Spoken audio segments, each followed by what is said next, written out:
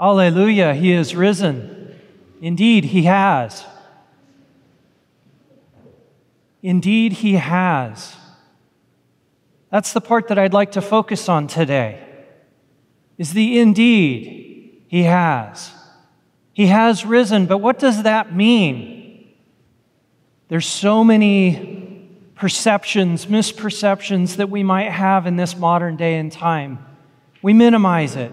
Yeah, somebody rose from the dead. Okay. Think about what I just said. Yeah, somebody rose from the dead.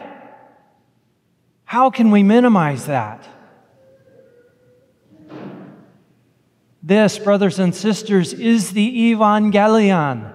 It is the good news that Jesus Christ suffered, died, and rose from the dead.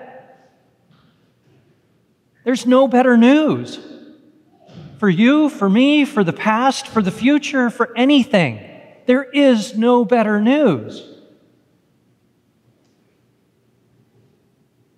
Because why? Because death is not the end.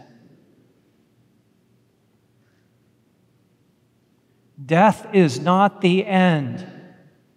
But there are so many other things that this points to as well. I mean, just think about what we've gone through in the last 3 days, let alone the last 2.5 months with Lent, let alone the last year with COVID. Think about what we are going through. Think about what Jesus went through. After the chaos and dysfunction that happened over the last 3 days, we get a little bit of calm at the Last Supper, but after that, things start to fall apart pretty quick. We've just lived it. We've just commemorated it. And so that chaos and dysfunction should have permeated us during these last 3 days. After Jesus dies, I love Holy Saturday because of one reading. But after Jesus dies, He ends up in the tomb. And there's an ancient reading that's in the Office of Readings that says, something strange is happening. There is a great silence on earth today, a great silence and stillness. God has fallen asleep in the flesh, and He has raised up all who have slept ever since the world began. What? What? Jesus died and sleeps and brings everybody else who has ever died in the past up, raises them up again? What? How can that be? I mean, just imagine yourself. For me, Memorial Day was always a great day because we used to go out and visit the grave sites of all of my past family members. And there were a lot of them in a couple of different grave sites around Boise. But it's a garden setting, right? Cemeteries are peaceful and quiet. They're full of knowledge. They're full of the expected. Very rarely will you ever walk into a cemetery and be surprised by what you see, unless it might be a really great work of art somewhere in there. But aside from that, when you go to a cemetery, you basically know what to expect. You can go and visit. You can say, yeah, this was great-grandpa. Here's what he did. Yeah, this is great-grandma. This is what she did. That's Uncle Joe. Yeah, he was a little off. But you know what? He was a great guy.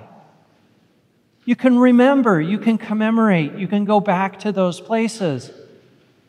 But imagine if you were to go back to those places and every single one of the tombs was open. There was nothing in them. Would you be surprised then? I sure would be. But this is exactly what we're proclaiming, brothers and sisters, by the resurrection. We are proclaiming that a man died and rose again.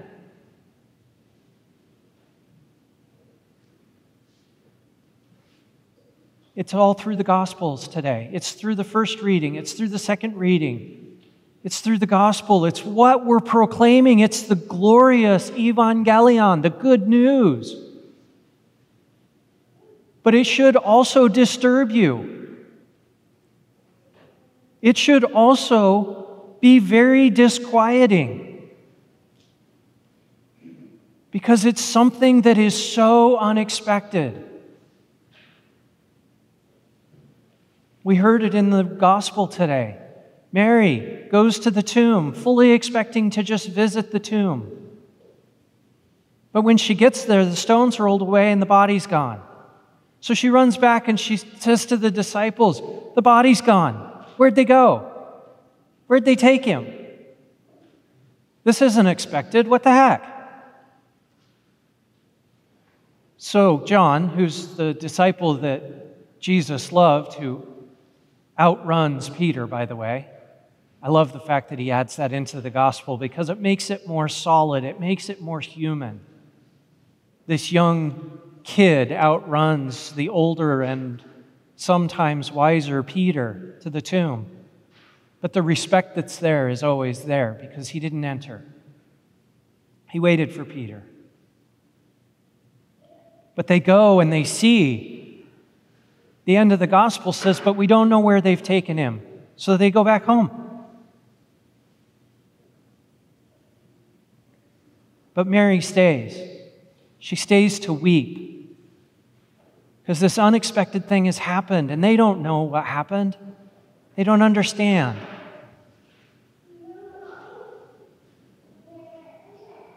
So Peter and John go back home. But the beauty of this, brothers and sisters, is that our first reading was from the Acts of the Apostles, where Peter is proclaiming the kerygma of the gospel. And that kerygma is Jesus Christ lived.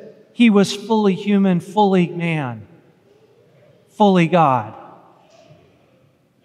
He lived, he taught, he showed us the way. And then he suffered for our sins, and then he died. He was buried.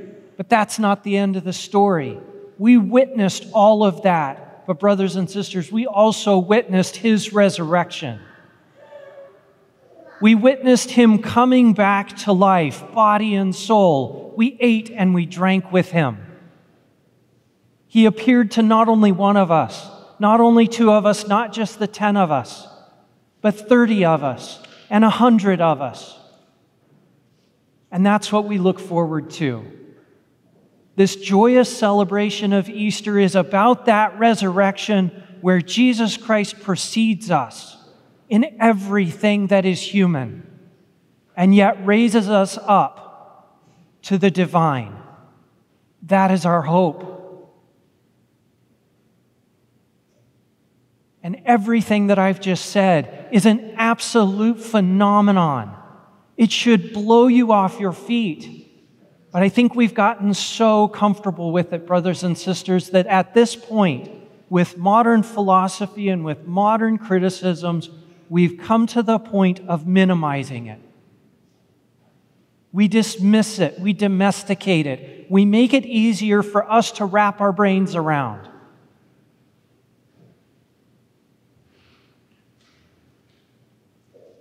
Because it's difficult. Because, brothers and sisters, if Jesus Christ rose from the dead, that has to be the center of your world. And that is hard. It requires change. It requires us to accept something that we haven't seen. We have to believe the testimonies of John. We have to believe the testimonies of Peter. We have to believe the testimonies of all of the saints who have gone before us. It's not a sentiment. It's not just a continuation of the ministry of which Jesus started. It's not a continuation of the Spirit of Christ. It's not just a feeling. It's not just a relief. It is, brothers and sisters, a call to change, to metanoia, to a change of mind from what culture says to what Christ has taught us. Because this, brothers and sisters, is what thousands of martyrs have died for. This is what all of the disciples, with the exception of one, have died for. If it was a mere sentiment, if it was a continuation, if it was anything but the truth, would you have died for it? Would you be willing to let go of it if it was anything but the truth?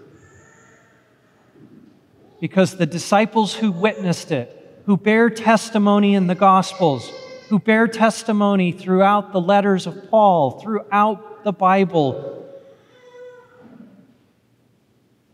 the man whom all of the prophets point has been raised from the dead in fact and in truth.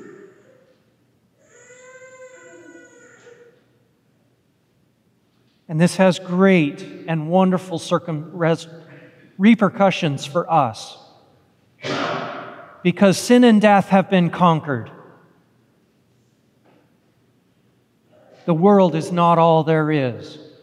There is something beyond the now, beyond the suffering, beyond the dysfunction, beyond all of those things that we experience in our day-to-day lives. There is more. And brothers and sisters, the path to that life, to that fullness of joy, is open to everyone. Because Christ did not just rise for those of us sitting here. Christ rose. He went to the depths of all of that dysfunction. He went to the depths of hell and came back so that all of us could rise with Him.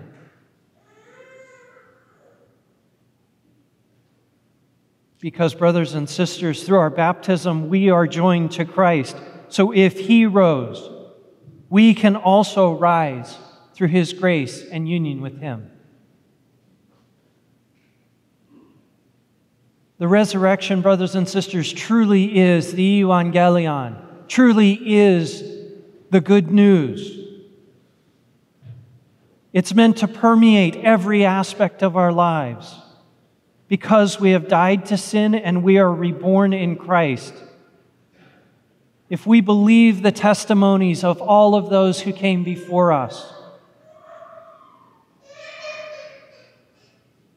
if we believe this, this calls us to need to change the way we live to conform to Him, so that we can rise with Him. So that we can rise with Him as He is on the last day, body and soul, in glory. So, brothers and sisters, let us allow the resurrection, the fact of the resurrection, let us allow it to unnerve us. Let us allow it to change us. Let us allow the overwhelming love of God to transform us, so that we can be with Him, body and soul, today and in eternity.